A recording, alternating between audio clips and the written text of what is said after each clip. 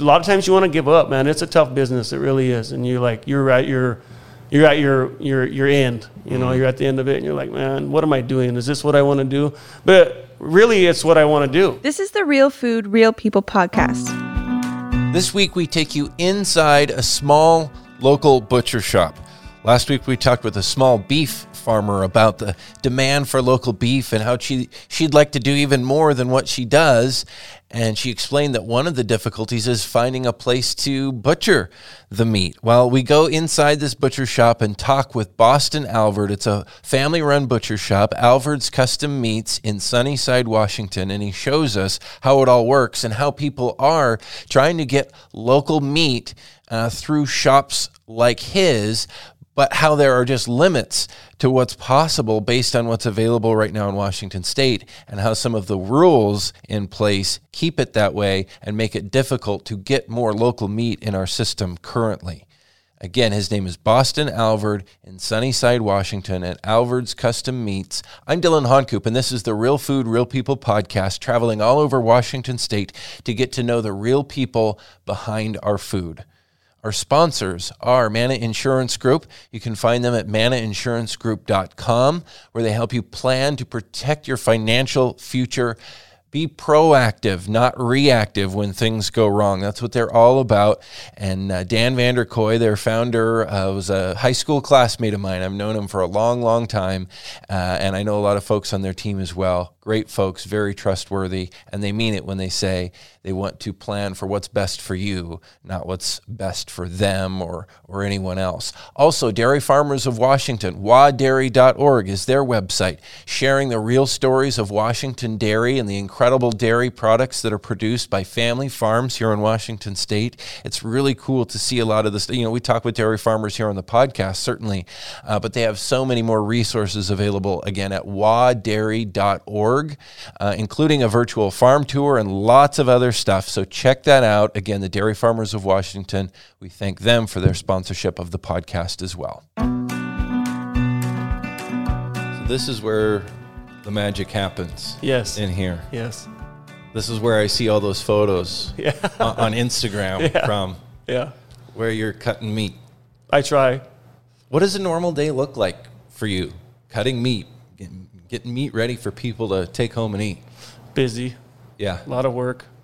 There's a lot going on, just a lot of meat cutting, you know what I mean? Getting orders out, too, you know what I mean? Some beef are extremely huge. Yeah. Some are really small, Same with the hogs and game and stuff like that. So it varies. Some days can be pretty nice, but there's a lot of days where we have, all 1,000-pound beef, And it's a rough day. We get through it, but it's a rough day. But does that let you do different stuff, get more of different kinds of cuts out of an animal? Yeah, we try. I've learned a lot of different things over the years, and I try and give them a lot of the things that they don't know about, different for everybody, I guess, just different. A lot of people will take a whole 1,000-pound cow, though, and they put everything in the burger. I mean, they save their steaks, but they put, the best piece, their chuck, they put that in the hamburger. Some people even put their prime rib in their whole T-bone section, you know what I mean? Save it or give it away to someone, you know what I mean? You don't have to grind it all, but that's what they want. So. I remember talking about that on the podcast last season with Bobby Morrison about the same thing. He's like, oh, don't send that to grind. Yeah. That's good stuff. Yeah. But maybe it comes down to cooking. That too, and people knowing how to cook those different cuts, right? Yeah, for sure. What are the good cuts that people don't know about? Mainly out of the chuck. Everyone just burgers it, just put it in the burger. But you can, once you bone it out, make it boneless. You can get some few nice chuck eyes out of there, a couple of chuck eyes, and then you can pull your flat iron, and then tie up the rest of it for roast and stuff like that. You can get boneless short ribs from there. In the stores, they label them boneless short rib, and it actually comes from the chuck, and people thinks it's a rib. You know what I mean? Right. And like a Denver steak, which is the same thing as a boneless short rib, I guess.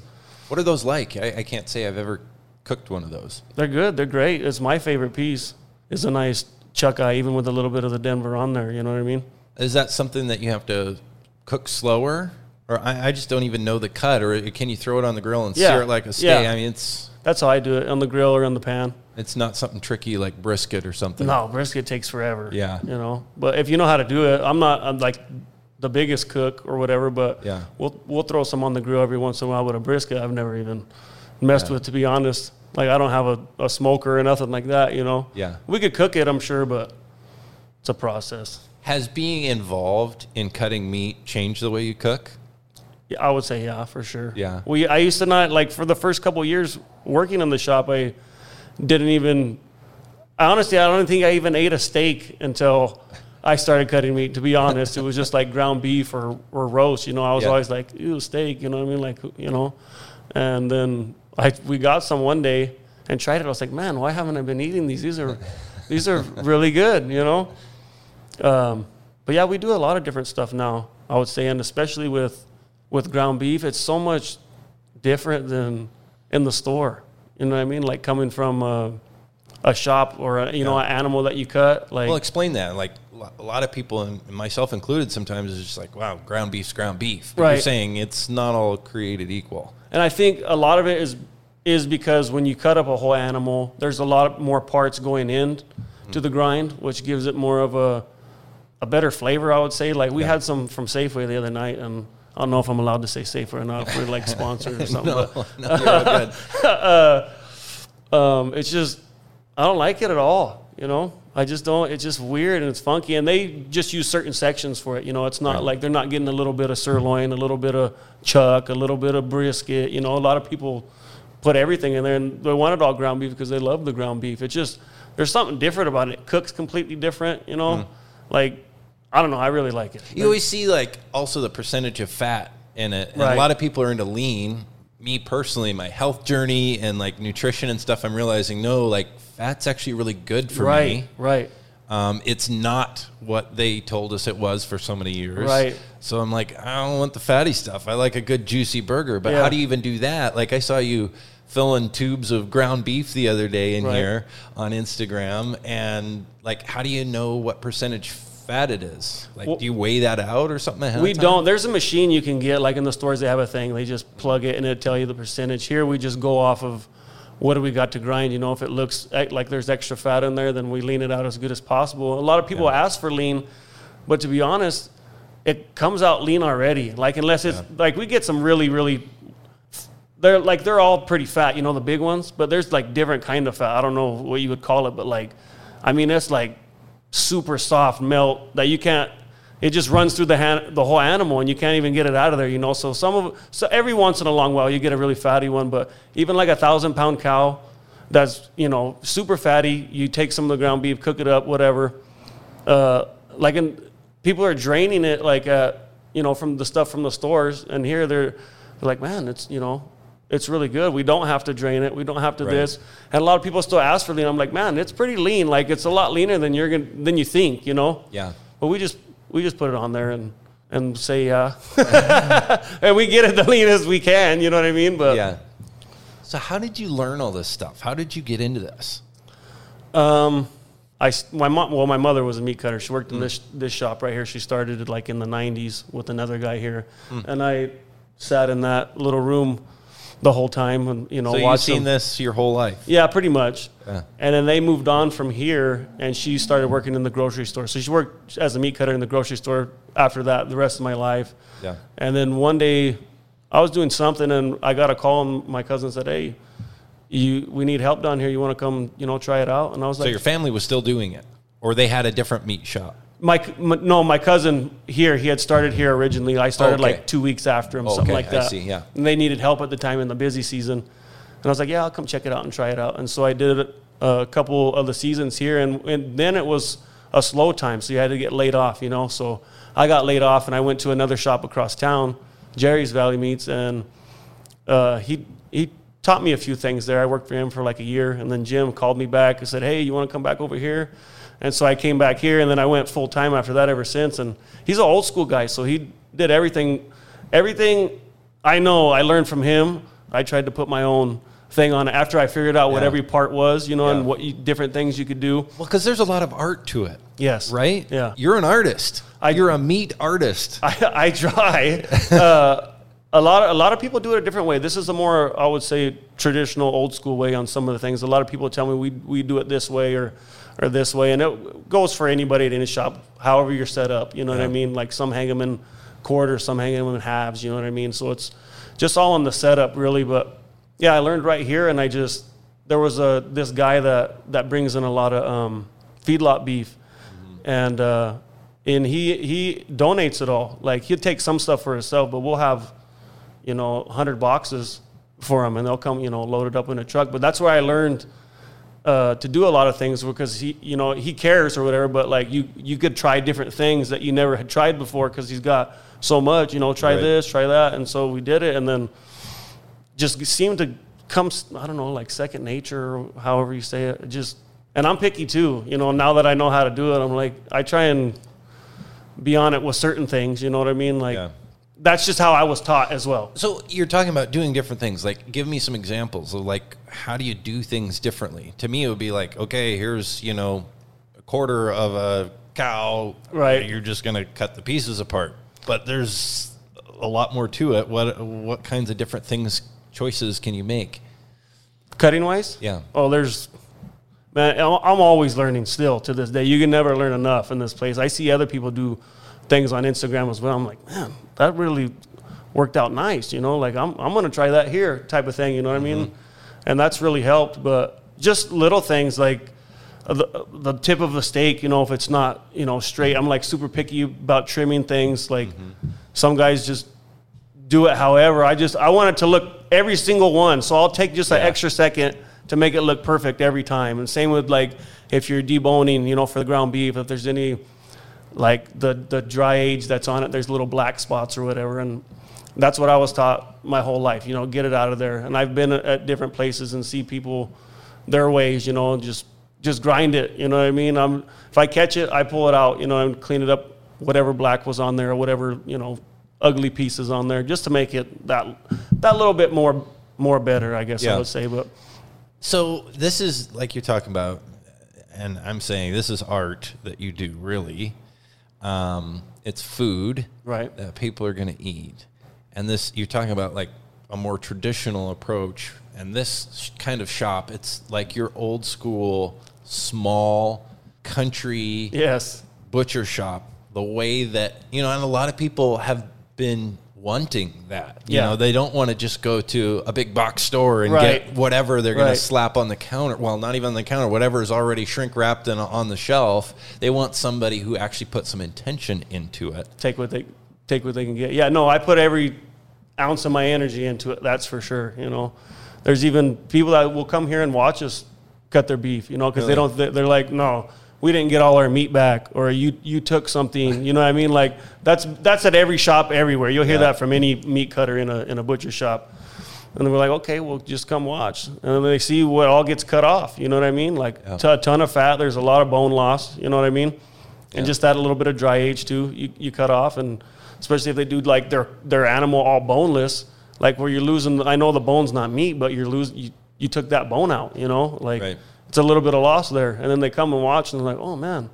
So basically you're not, it is all there, Yeah. But there's not a lot of people though that have these kinds of skills anymore. Right. It's hard. It's hard. Yes. It's hard to find a meat cutter. You know what I mean? Like really hard. So that's, I guess, why I'm asking how you learned it and like, how could somebody else get into it? Because we're at a time when people are starting to see the value in the stuff that folks like yourself do. Right. Cutting meat. Yeah. It just goes back to my old boss. He just had that fire and he gave me the opportunity to learn different things and jump around. That's why I can do, any machine here I can use, any type of cut you want, I can do it. And some shops won't, they don't offer it. They don't want you to know about it, because a lot of us are like, oh man, we don't want to bone the chuck, or we don't want to, do this boneless. And, some people will bring in like tiny little cows, like the whole cow weighs like 300 pounds. And it should still be alive in a field somewhere, honestly, but they want everything, you know what I mean? And they come back every year with the same little cow. And I'm like, like raise a bigger one, you know what I mean? Like it's just all on their taste, I guess. They've been used to it for so many years, I guess. But we see some rough ones. Also, like American culture isn't used to all the parts of the animal either. Right. You look at some more traditional cultures. I think of like Hispanic culture, which that community is so big here. Yes. In this area, and I love it because they use other parts of the animal that normally either get thrown to grind or tossed entirely. Just thrown away. Yeah, the offal. Yeah, stuff like that. So, how much difference does that make? Based on your, who you're cutting it for. Like if you have a Hispanic family that you're cutting meat for, they're probably going to want different stuff. Right? Yeah, they usually like the thinner steaks and usually like the thin sliced meat and like chopped up meat, like for like tacos, like picada and stuff like that. Yeah. I worked at a carniceria in Zilla for a while, and I learned. I knew it like everything there is to know, really, you know what I mean? But going there and seeing their style, everything was completely different and all the different things that they used. And I ended up learning a lot of Spanish while I was there, and I still use it now. Nice. And I still keep in touch with them, too. They're super good people. I couldn't be more thankful for them. They're awesome, but they do all the cool stuff, from fish to tails to tongues to chicharrones, I like the cabeza. Yeah, cabeza, yeah. They have those too. Yeah, I love that stuff. Some people get weird about that though. Think it's gross. I'm like, it's meat. Yeah, especially like the does it cheeks taste good? The barbacoa, yeah.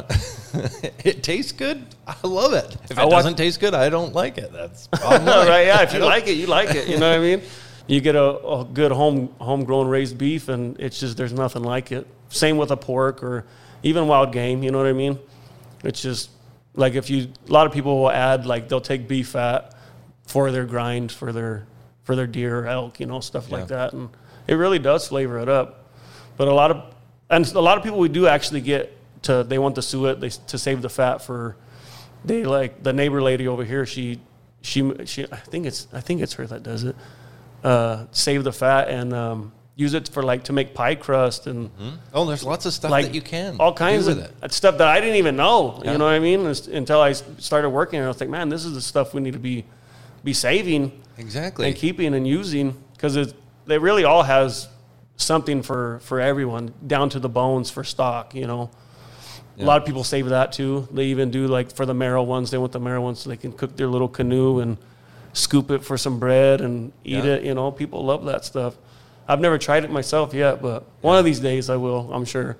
But you can't just go anywhere and get that kind of stuff. You got to have a specialty place like you guys. Right, yeah. To do it. Right. They got to buy the animal or have raised the animal themselves type of thing. And because we're not allowed to just give you, anybody just bones. Like if it's your animal, though, you can take the bones all you want. You know what I mean? So why is that? What kind of rules do you guys have to follow? I think it just goes with the government. If we were to just hand out someone bones and they went home and they cooked the bones and they're like, oh, I got super sick, you know what I mean? Right. And then it comes back on us, and then I don't know how it would work out in the end. I'm sure we would get in trouble somehow. Someone would make something of it, but so we're really picky on that too. So you guys are a custom exempt shop. Yes. Which means what? The animal, anything we cut is not for sale. We in the slower time, we'll make certain things, that you can sell that we ordered in that's already been USDA inspected type of thing. You can turn it into sausage or pepperoni or whatever, and we can sell that type of thing.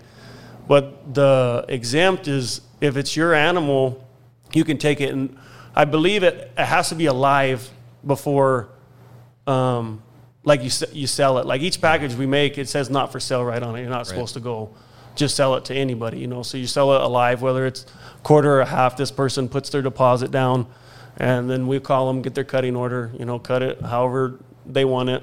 So they basically bought a share of the animal, right? And then it gets slaughtered, and they get what they get, right? Versus coming in here and saying, "I want 3 T-bones, right, to bring home to make for dinner." You can't do that. Yeah, no. And people come in here all the time asking for that and calling, and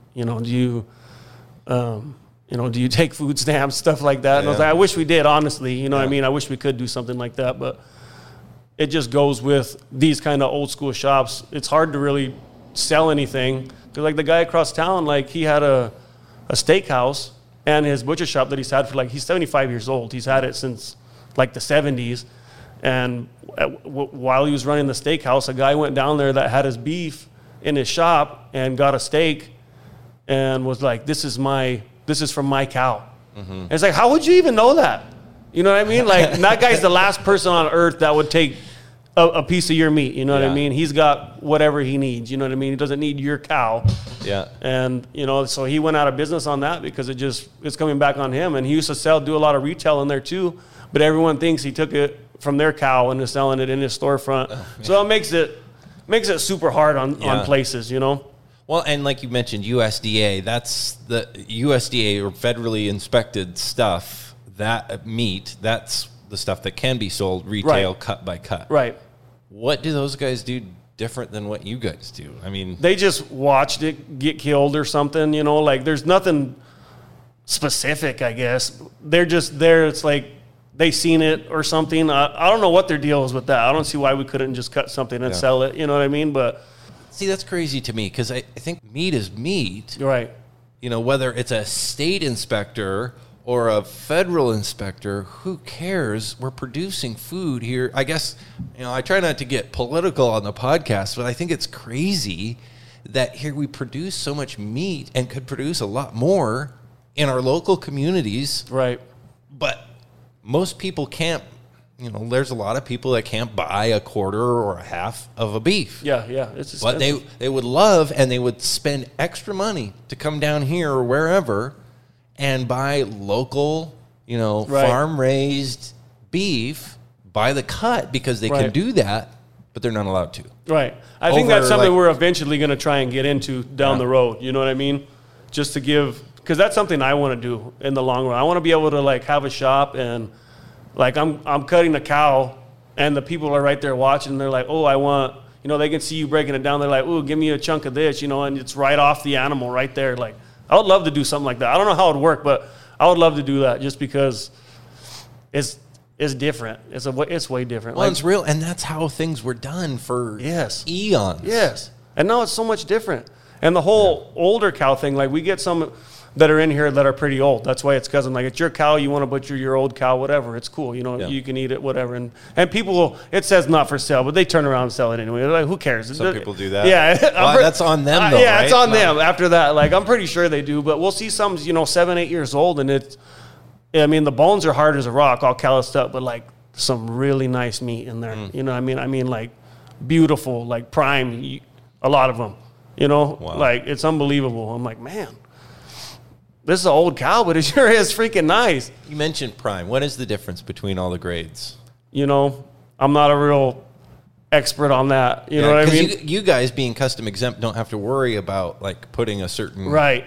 And people will ask us, what did you think? You know what I mean? A lot of them are. To be honest, a lot of them I would say are prime or better. The big hefty ones. We see some that are in here that look like Wagyu, you know what I mean? Just marble to the max. And it's that's got to be prime. But then we see these little tiny ones, and you're like, that's pretty low on the scale. Really? You know what really I mean? Lean. Yeah, it's super lean. They're like, make sure it's lean. You know what I mean? It's it's lean before it came in. So a lot of it has to do with fat and marbling. It's not like prime is better per se, other than it has more fat in it. And it's probably going to be more juicy and all that. Right. There's another guy. He knows a lot of that stuff. I've never really got to sit down and take the time. And me seeing it, I'm like, oh yeah, that's great. That's definitely a choice beef or a prime beef or select. And there's a lot of different, more than just those 3 grades. I think there's a few more, 4 or 5 more. But throughout the days, you'll see it. And over the years, it's just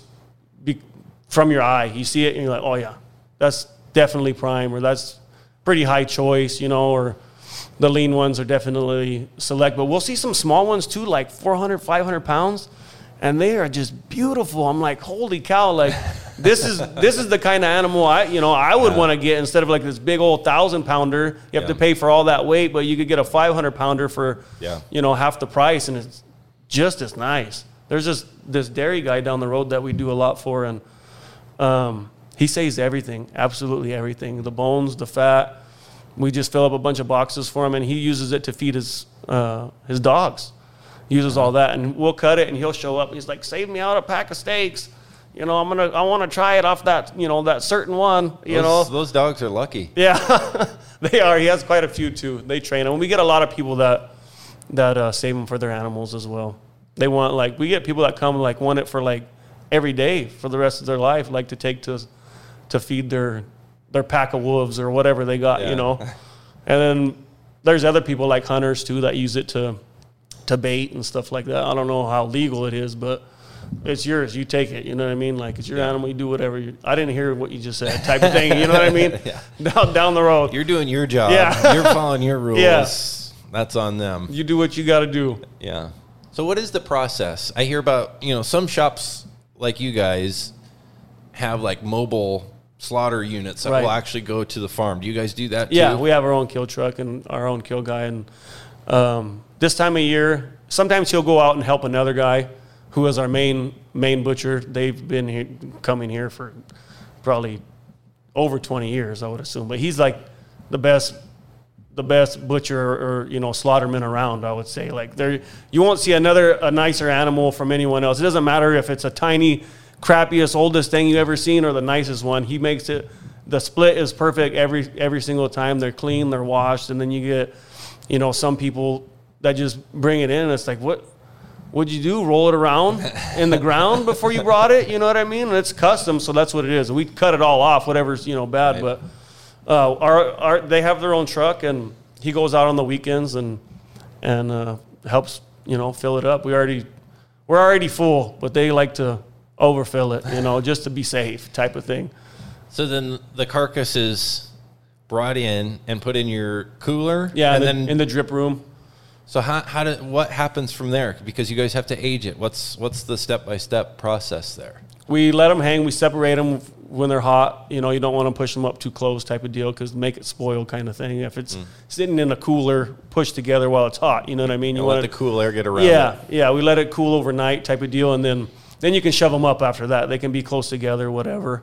And it just depends on, like this time of year where it's 14 days, and a lot of people, they try 21, they want 28, we want 35. We did one time that was like 56 days. Really? And I was like, man, this thing is going to fall off the hook. I mean. So it just gets more and more tender the longer you age it. That's what they say. I've never really ate dry aged, and it doesn't look the most appealing, but like once you cut off all that stuff, after it's been hanging that long, like it looks really nice under there. I'm like, man, maybe there is something to this. And like regular customers that we've cut for years, like they're that's their standard is 21 or 28, and we'll do that for them. But there's a lot of people nowadays that seen something on the internet, and we can't hang everybody's animal for, we got to keep the flow going. We can't shove it off in the corner. And there's not room to have some sit there for over 28 days. Yeah, we'll see you in a couple weeks type of deal. No, we can't do that right now. But a couple here and there, and the slower time too, we'll hang them, as long as you want. But so you say dry aged, but are there different aging processes that can be used other than dry aged? I'm sure there's like a wet age, and I think that's what we do right now. We cut it like it's in there drying and cooling off, so it's not like dry age. It has to be in a certain temperature, humidity type of thing. Okay. Here it's in here dry aging, you know what I mean? But to me, when I'm saying dry age, I just mean like the dark stuff that's on it that we cut off in the end type of deal. But the wet age, I believe, is what we do. We just pull it out, we cut it, and we package it. It's not. I think the name makes it sound funky, like wet age. It makes it seem like it's wet going in there, but it's really nice. We use this little Sealotron thing, and if it didn't look nice going in there, it absolutely looks really nice once it went through the machine. Like, it sucks it up really nice. It's all nice and clear, So you have like half a cow hanging, like it's in two pieces, basically? Yeah, all in quarters. Quarters or half? Quarters. Okay. And so then you'll bring the quarter in here from the cooler after it's had its 14 or 21 or whatever you're doing as far as the aging. And then what do? You start breaking it down. Break it down, check the cutting order, see exactly what they want, row size, how much or how thick they want their steaks, how many in a package, whether they, how much ground beef in a package, if they want stew meat or, save the brisket, save the shanks, not very many people ask for the flat irons and stuff like that, but if it says, we pull it. And then like lately it's been like a tomahawk craze. Like everyone, it's just a ribeye steak, just with the long bone, and they're cool. It's really cool. I like to take pictures of them and stuff too, but it's like, it's It's been a still lot. just a ribeye steak. Yeah. I don't know whether there's extra bone or Right, not. Yeah. or the cowboy one with the little bone on there. It's all the same. And you have to go in between each bone, so it's a little bit thicker than. I couldn't just grab a tomahawk and be like, "Oh, cut me a 1-inch tomahawk." They're Right. gonna be like 2 inches, 2.5 inches. Because you're going in between. But lately, there's been a lot of that. It used to not be anything. Like we would love it, like just burger this and burger that, and save it. Now everybody's like, save everything, and cut it thin. Everything, a lot of people anyway. And some people, like I said earlier, they'd burger the whole thing. We're like, man, and we'll even call them. Like, hey, I know you said when we talked last, but are you sure you want this to go on the hamburger? And they're like, yeah, burger it. Okay, you got it, man. We'll do that. There's a lady that comes every year with the half a beef. Same lady every year puts it into hamburger. The whole thing. Nice beef. There's another person we cut for it, and the lady gets 2 beef, and she has us turn one of the whole cows, like nice beef, into ground beef for her dogs, and she cooks it, and really Those are spoils some gourmet yeah eating dogs. spoiled dogs, I would say. Yeah. I mean, to get a cow for your dog every year, it's like, whoa.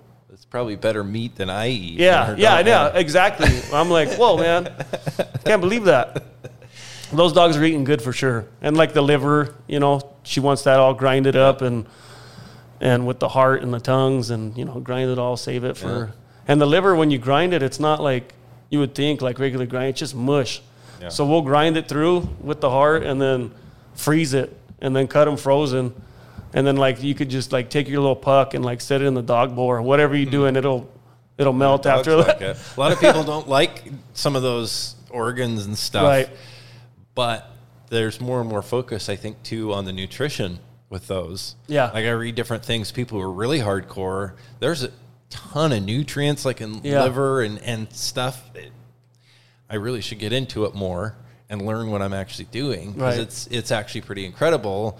Even though 50 years ago people decided they didn't like liver and onions, Right. and so a lot of people, most people don't have that anymore. I think that's what gave it the stigma too, is like, oh, liver and onion, you see it. And so me growing up the same way, I was like, oh, and then when like I get a liver and cut it up, I'm like, oh man, this is horrible. Like, but a lot of people will save them, Yep. and take them. And I see it a lot on the internet nowadays. People are eating it. It's like, calf liver, and it's like, just eat what's there. You know what I mean? You don't have to get that stuff, but they love it. And that's fine. You know what I mean? Yeah. That's totally fine. So how many cows do you process, do you butcher in a day here? Cut and wrap it. We all do it right here in this room together. So if like, it's usually 4 guys and my cousin's wife, and she'll wrap it. If we're all here, depending on the size, we can get 6 to 8, Yeah. Lately we've been getting a lot of 8s. It just depends on like in October, we were doing a lot of 8s. Right now, 6, 7, we've been getting, just depend on what's coming in. Like, I think we have 32 beef to cut this week, and that's not counting hogs or lambs or whatever their cousin and uncle brought in in their car. Can you do this for me? There's a lot to it. And doing 8 beef a day or 6, it's rough sometimes, depending. Like, it's a lot of work. It's not just, maybe some people think it's an easy gig, you know what I mean? You got to really like it to do it. And that's why it's so hard to find a meat cutter, you know what I mean? And then if you get someone who's never done it, you got to train them a little bit and watch them. I've seen people cut themselves so many times, and they cut themselves once and they then come back the next day, you know what I mean? And that's why the guy across town, he's hiring year round. He can't keep no one because no one wants to even do this, to be honest. No one wants to. How dangerous is it? It can be really dangerous. You got the saw going, slicers. I've seen people, I've gotten close on the saw, you know what I mean? Like, get your glove or something. So it's probably better not to, or to have, the metal mesh gloves, but we're not sissies around here, you know what I mean? I learned the old school way, and half the time he didn't even wear gloves, you know what I mean? Wow. So, but just even when we're not even cutting meat, one of my buddies, last year, was cleaning the slicer, and we didn't have it zeroed out to where it was closed all the way. Or maybe we did actually, but the sharpener cover was off of it. And he's looking back at me and talking and cleaning the slicer, and dang near cut his finger off. But he was back with full stitches and and wrapped up and cutting meat the next day. You know what I mean? I felt bad for him. And I've cut myself pretty bad over the years too. And you just got to learn your movements. And I still catch myself like cutting towards you or whatever. You know, you just got to be really careful, because sometimes when you're cutting it, it'll either slip or it'll go through a lot easier than you thought it would. And, you know, people do it all the time. Yeah. Well, it's something that, I mean, there's no way around it. You have to use sharp objects, knives, to do what you do. Yes. And you could have a machine do it, but this is the whole point. Right. It's the art. It's the human touch of you getting the right stuff versus something automated, which is going to be, I mean, they can't really do that, can they? Right. No, I've seen some machines do it, but it's like a lot of them are frozen. So they'll take a primal and freeze it and cut it. Like a machine will have a rack of certain things, you know, chuck or prime rib or T-bones, and away the machine goes. But it's not the same, you know what I mean? Especially since it's frozen, cutting it frozen, you know. And a lot of different shops do that, honestly. They'll freeze it and cut certain things. I ain't got time for that. I just you gotta wing it. Well, this is how the local food movement is going, though, is people want that human touch. Right. They want your art in it. Right. And the art of the person growing it, cutting it, preparing it, cooking it. They're valuing that rather than having it all be a big machine. Right. They're cool with that, and that's what people are interested in. So I think more and more people don't want, you know, some robot to butcher their beef. But back to the local food movement. Yeah. That's where it's tough to, like, get more and more people getting that stuff, because there are only so many shops like this, right? Yeah, no, we need meat cutters. It's definitely a demand. I'm sure the machine thing will still grow over the years, but you could still never do what a person can do meat-wise, I don't think, you know, with the machine. Like, I've seen, like, they got robots and stuff, like, breaking stuff and cutting them. I'm like, holy cow, like, that's really cool. I'd like to have one, but then I'm out of a job at the same time. And, like, I just like to do it at the same time. Yeah, it's tough. Sometimes you get wore out, and a lot of times you get wore out, whether it's physically or mentally. But you just got to break through that barrier, and I'm pretty sure every meat cutter's been there and been through it. And last year was probably my toughest year. I was just going through some things, I guess. And yeah, the local food movement kind of just took off. I mean, it was already growing, but it just went crazy with COVID, right? Yes, on top of everything. Yes. Plus, you had a lot of your own stuff going on. Yeah, we were already full, but when that COVID first hit in, what was it, like the end of 2019 or something, we a lot of the packing houses, it was like Tyson or somewhere that had a bunch of pigs. We had a truckload come here from South Dakota, traveled all the way over there to here, and we ended up with I'm sure a few other shops ended up with them too, but I mean a ton of them, and they're all, like, a decent pig is 200 pounds, and, like, that's decent to cut. But when they start getting like 350, 400, 450 pounds, like, that's a big pig, and they're long, you know. It's different than breaking down a beef. It really is, like, because we're old school here. Other people just, they have it where they're, you know, that other shop I worked at, they have it where the rail comes out and you can drop the animal right onto the saw and do that. We do it right here, and then we carry it over to the saw type of deal. So it's old school, you know what I mean? I mean, it's all by hand. It's super old school. Hand saws, you know, the whole works. And I like doing it that way, though, to be honest. And if you did it other ways, then you wouldn't need, I guess, more people. You know what I mean? There's just a lot of different ways. Like I said, I'm still learning too. Like, I'm pretty comfortable in what I know, but there's always something different. So you said when you started in this business, what, 10 years ago or whatever? Yeah, 2012, just about 10 years. You know, when you first started, you worked a little bit and then got laid off because there was slow time. Right. But from what I've been hearing, since COVID, there has been no slow time at all. There's no days off, you know. And if you got to take a day off, it's kind of rough on everyone else. You know what I mean? We'll get our weekends, and every once in a while you have to work, you know, a Saturday or so. It happens everywhere, but so people are just, they want local meat. Yes, it really took off, like more meat than you could even think of. There's certain months, like over the years, where we would just get maybe 20 animals for the month, you know what I mean, in those slow time, and we're getting more than 20 a week, you know what I mean, for this small little shop. Like, we got 32, or we have 32 to cut this week. We got like 35 or something last week. It's unreal how much they're packing in there. But so why is that? What are people saying? They just want to get meat from a source they trust? Yes. Yeah, exactly, because they seen something on TV, or they read it in the news, or whatever it is. And they're calling. We get people that we have to turn away right now. They're like, when can I get in? You know, and it's like, not till April, man. We're booked until April, like solid. And even then, there's a couple cancellations here and there, and they're good at calling them back and squeezing people. And they really like to do the squeezing. And I'm like, look, man, hey, we're really busy. We got a lot going on. Do we really need to take that one? They're like, oh, let's take 5 more just to get them going, you know, type of thing. But no, the people love it. They really want. So many animals. It's been, and big ones too.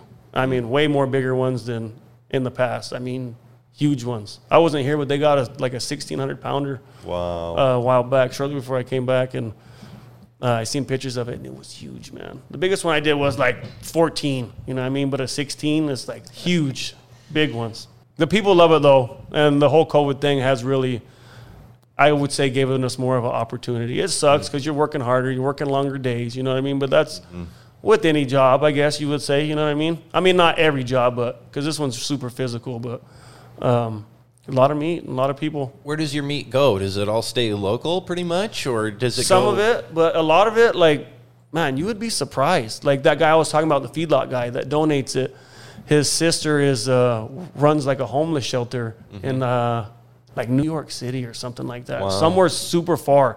And they come and load up a ton of it here, and then they ship it to, or, you know, they drive it to like Idaho or something, and then they put it on a trailer there and drive it all the way over there. It's Crazy. like unbelievable. And this same guy, every year he takes a beef to his daughter to Michigan, comes with dry ice, loads it up, and drives it for like 3 days or whatever it takes him, takes it to Michigan. We do a lot for Seattle. I mean, the Seattle people are on it, and I'm like, don't they have a butcher shop over there? Why are you guys getting it cut here? You know what I mean? But it's because they seen an advertisement, farmer selling something here, you know, here locally, and they're like, let's give that a try, you know? Yep. There is some really badass shops in Seattle, though. Like the Beast and Cleaver. I don't know if you've seen them. Yeah. They're unbelievable. That Kevin Smith guy and his crew, holy cow, man. They're the real dude. That's the definition of what I would want. He does a lot of fancy stuff, too, like cooking and all that stuff that I'm nowhere close, but like I would say they're even more old school in here, man. They break it all on the table. But they don't have cows out in their backyard there either. True. Right? Very true. No. So that's the advantage you guys have, is you're right in around the farms. Yeah, I mean, we watch these cows grow right across the street all year, and then we just cut them like 2 weeks ago. It's the same thing every year. I mean, they're all around. They're everywhere. It doesn't get any more local than that. Yeah, no, it doesn't. That's and awesome. they live, you know, just right there. They take part of it too. They sell like 6 and make enough to where they can get their half for free, basically, type of deal. Big old cows too, big nice beef, and we watch them grow. Yeah, every year, and then we will see them gone for the winter, and then come spring they got a few more out there again and raise them up to around this time and do it up, man. You show a lot of what you do on social media. I like mostly Instagram, right? Yeah. I have a TikTok, but... How did you get started doing that? The Instagram? Yeah. I made one time, and, you know, I never really got on it. And then I started, like, taking pictures, and I would post them. And then, like people started, like, following me and liking it, you know what I mean? And then I was like, I follow them back, and I see what they're all... You're a meat cutter, too. You're doing your thing, too. And I watch them, you know. I'm like, man, this is really cool. And the reason why I do it is because I want people to see, I should say, is what I'm seeing. I want you to see, like, from every angle, you know what I mean? I want you to see exactly, like, there's certain videos I've done where, I mean, from pulling the felt to, you know, shooting the burger to, ripping that flat iron out of there, you know, just certain, I want them to, and a lot of people will comment and say, man, that's really cool, you know, it's cool. Well, a lot of people want to see where their food comes from. Yeah, that too, right? Yeah. Rather than just go to the store and you have no idea. Right. Well, now you're giving them a window into something that otherwise you couldn't have seen. Yeah, no, I get people call me, message me, like, hey, man, can I get this? Can I get that? Like, how do I? I'm like, I'm sorry, man. You know, it's just custom. Like, one of these days we're going to get into that where I'm gonna help out every one of you guys. You know what I mean? But at least they get to see when you go to a custom shop, how, you know, what you're getting type of deal. It's like in a store, you never know. You honestly don't. I'm not saying the stores are bad. Just I've seen certain things, you know, that the stores does, and it's not, to them it's code or whatever, but to me it's not the way you would do it. Yeah, no, not at all. Not at all. Because you said you're picky. Yeah, I am picky. I learned that from the guy across town and the old guy here. Nowadays they're not so picky here. I'm still, I'll like tell, hey, what's up with that black stuff right there? Cut it off type of deal. And they get all upset. I'm like, I'm not judging you. I'm just making you better and making it better for the next person. Yeah. People kind of take offense by it or cutting it a certain way or whatever. I'm like, come on, man, get it together. Like, Yeah. just because if I went to a shop, that's how I would want it. I don't want to be like a butthead to people. And like people will call here too, like, oh yeah, I used to have a shop or I used to cut meat. I want this. And we're like, oh God, here we go. Another one of these guys, huh? Really? they honestly don't even know what they're talking about. Their grandpa had a shop in the 40s. You know what I mean? I'm like, man, it's came a long way since then, man. Yeah. It's funny though. Yeah, I used to be a meat cutter. Oh, awesome. You want to still cut some? You know what I mean? Come on in. A lot of people would say, hey, clock in tomorrow morning. Yeah, we tell people all the time, put some gloves on. We'll put you to work, It's funny.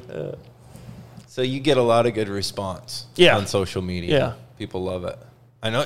I'm thankful for it, too. You get tons of likes, and you have a lot of followers, and it's pretty amazing.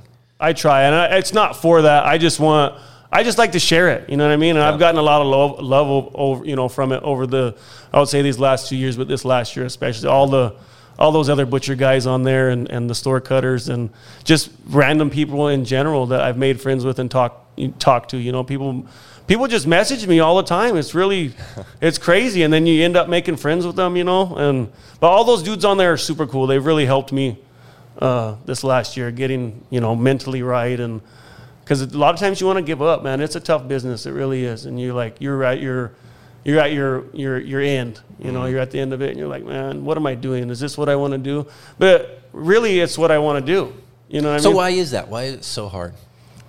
Just because it's so demanding? I would say so. It's like, man, can I let's take a week off. You know what I mean? But it's not like that. It's like the meat's in there. You can't just take a week and be like, oh yeah, we'll get to it when we get to it. No, you need to get to it, type of deal. And it's good. Cause like I said, it's not every day we're working, but it's just a lot, especially how it was before. It was a lot of just me doing the main, and I like to spread it around for everyone. You know what I mean? If you can learn something cool, learn it. I'm not going to put it all on you, but I like everybody to get a little bit of variety. You know what I mean? Instead of just putting the one thing like it used when I was doing it before. It was just me. I broke it all down, cut it all, scraped it all. Trimmed it all, and half the time I wrapped it myself too. When they first started here, it was just the two of us. Wow! And so he did all the deboning and ran the burger, and I cut and wrapped every freaking animal, and it would just be the two of us, and we'd get like 3.5. You know what I mean? On a full day, just from two people, and that's pretty good for two people considering. You know what I mean? But it was hard, man. It was hard, and then even when we had a whole crew here, it was just me doing it at the time. You know what I mean? I just wanted like. Switch me out, just for a little bit. I'll do what you're doing just, for a half, whatever. And it just wasn't working that way. And then now it's been pretty good. My cousin will break it right there, and then I'll run what needs to be ran on the saw, cut what needs to be cut on the table, all that stuff. Just a little bit. So it takes a little bit of the pressure. When you're the only one doing it, there's so much pressure on you to feed everybody in here, to keep everybody busy. You know what I mean? Yeah. And you don't want people just standing there watching you, and you're not being rude. You just want to have something for everyone until it's time for, lunch or whatever it is. But it was a lot. It was a lot on me, and it's still a lot for every person, I think. And depending, there's some big-ass shops, man, big ones where it's pretty set. This one's old school, and it's been running pretty smooth now. I'm glad to be back, to be honest. What was the hardest time for you with all of that? Just the mental. I was going through something that I don't really talk about it, but I was just going through something, and with anxiety, and I would probably say depression, stuff like that. And I've talked to doctors, and they tried me on all sorts of medications and stuff, and I tried them, but it didn't work. You know what I mean? It didn't work. I had to learn to just, I guess, leave it here. Instead of going home and worrying about the next giant one that I got to pull out in the morning or stuff like that. I had to learn. It took me a little while to get over it and just learn. Now that I'm back, I'm like, you know what? I don't even care. I care, but not like I'm not thinking about it anymore. You know what I mean? I used to just go home and dwell on it. And I got in a bad place myself, probably doing things that I shouldn't have been doing. You know what I mean? And just finding myself. And I we started having kids, and I didn't want to be I didn't want them to see me that way. I didn't want to be a burden on anyone, put anyone in any kind of position. You know, I've been in trouble, you know what I mean? Not like crazy like trouble or anything like that. Just trouble, and I did what I needed to do and got it all out of my path, or I put it behind me, you know what I mean? Yeah. And I'm good to go, you know, I'm on the straight and narrow, and it's been going good. Well, it was rough though. I mean, we're at a time where people are finally being able to talk about mental health stuff. Yes. I don't know, that's something that I've done. It's something that we've talked about with other, and like in the farming community, and I would imagine the butcher community. And these are like blue collar, salt of the earth kind of people. And that culture is just like tough it out. Yeah. And yeah, so exactly. And that's what I did. And it doesn't work. It doesn't work. Eventually it catches up with you. You have to take care of yourself. And mental health is a thing, and you can make it better or worse depending on what you do. It's not just whatever. Right. But because these communities are, you know, just be a tough guy. Yeah. I think in some ways they're the last to be willing to talk about it, do something about it. And so I think it's really cool to hear people like yourself and other, you know, farmers, like I said, I've talked to on the podcast about these kinds of things, because it affects everybody. Yeah. And it doesn't help anybody if nobody says anything about it. I learned that. Like, and seeing, like you're saying, seeing people talk about it now, it makes it easier for you to you know, put it out there too, say something, and like, don't be scared to get help or talk to somebody type of deal. And the people have reached out to me, and it really made me look at things different and just enjoy life and just get it together, be a better person in the end. And I'm getting there every day, just trying to be a little bit better, you know. I know for me, like when, you know, times I've struggled, at first it was like, I felt like I was crazy, you know, because I thought I was the only one. Yeah, and I know what you're talking about. Then you talk to somebody else and you're like, oh, you've gone through that too? Oh, yeah. And you start talking to more and more people, and it's like, okay, you know, maybe I'm not a freak. Yeah. Yeah, exactly. Like there's a place here in town, it's a mental health place. And like, I'm not saying bad on anyone, but there's people there that they're legit crazy.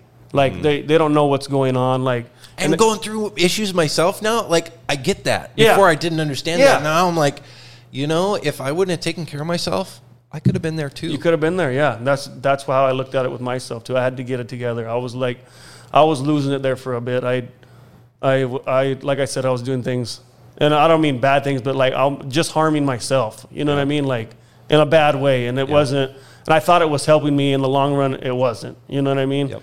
And I talked, you know, there's a doctor here in town. He's my guy. Shout out to Dr. Weaver, by the way. He's a good guy. Awesome. But he helped me through a lot of things, and look at life different. He's super cool, man. I mean, just he gets it. You know what I mean? Yeah. And like with the whole anxiety, like I don't even know what anxiety is, but I got it. Like you can't describe it. Exactly. Like no matter what you say, you can't describe it to someone. And it comes in waves, and it'll come and go. And sometimes it's good, and I still get it. You know what I mean? I'll still every once in a while I'll catch myself down a little bit, and I'm like, hey, snap out of it. You know what I mean? Get it together, guy. And it's easier to do that now. Before I was just like, you know, I didn't care at all. Like, and it was getting bad for me. Yeah, I've had it described to me as like it can be an overwhelming sense of doom. Yeah. And I have that where I have that sense, and sometimes it's for a reason, you know, because maybe something actually bad is happening. Right.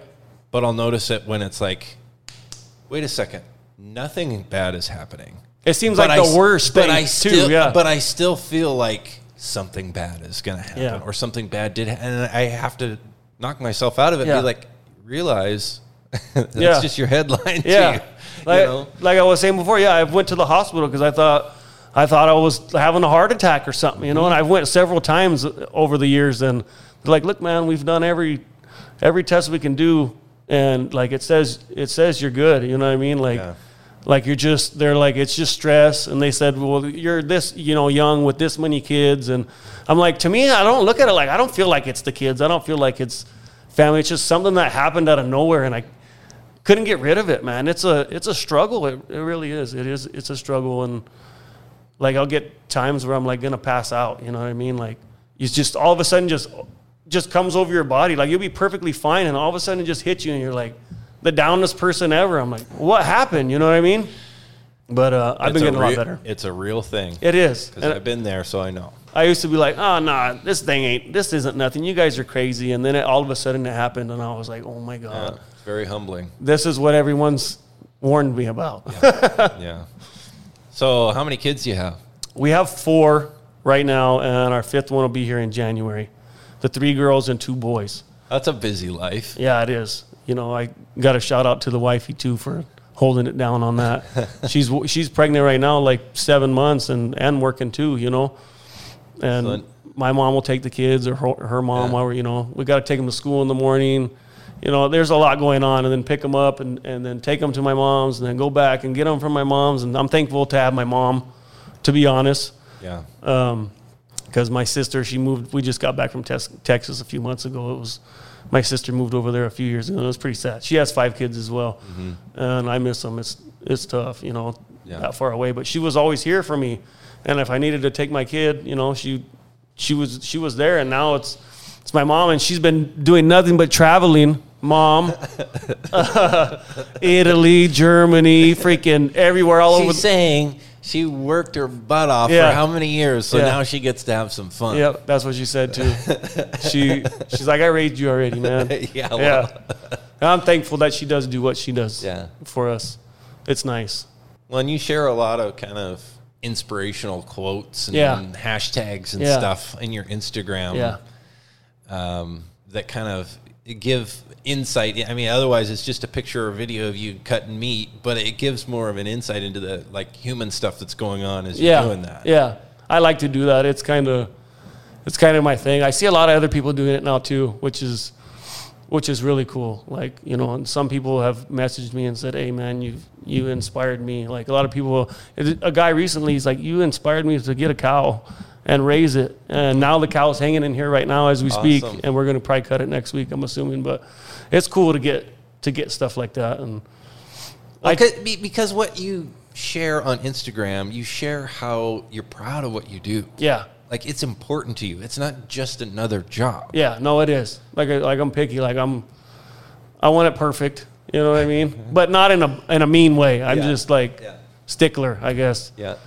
Make it look nice because that's how I would want it. You know, basically. But I like sharing the stuff on there just to see, you know, what kind of reaction and there's a lot of negative people on there too. Like I try and block all that out, or like there's some vegans on there that are pretty, and they were like that to a lot of different butchers I've seen, but they're like, can't believe you would do that. You know, like there was someone going around vandalizing the slaughter trucks, and, you know, some vegan group or whatever. And it's cool if you want to be a vegan or whatever. There's nothing wrong with that. But I'm not over there like, I can't believe you're a vegan. Yeah, you aren't vandalizing their no, none of that stuff. Yeah. It's like, come on, you guys. This is how it's always been. It's like we're not going to get away from it. Now they're like growing meat.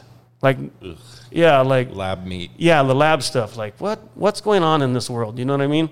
No. It's giving it a bad name, and then people are starting to think other things like, oh, we shouldn't have been eating this. We should be eating this, you know, something that the government made type of deal, you know? It's like, no. Thank you for what you do here, because you're a part of that food system. You aren't growing you're not the farmer. A lot of people think we are, though. You're not the cook, but you're such an important piece of making local food, nutritious food, like we've been talking about, happen. Yeah. No, I enjoy it too. It's a big part of me. I don't think it'll ever go away. I think I'll probably do it for the rest of my life. I'm pretty sure. Thank you very much for having me right in here to where all the magic happens. Yeah. All this meat gets thank you for processed. Coming. Well, thank you for being willing to do it. Yeah, no problem. Anytime.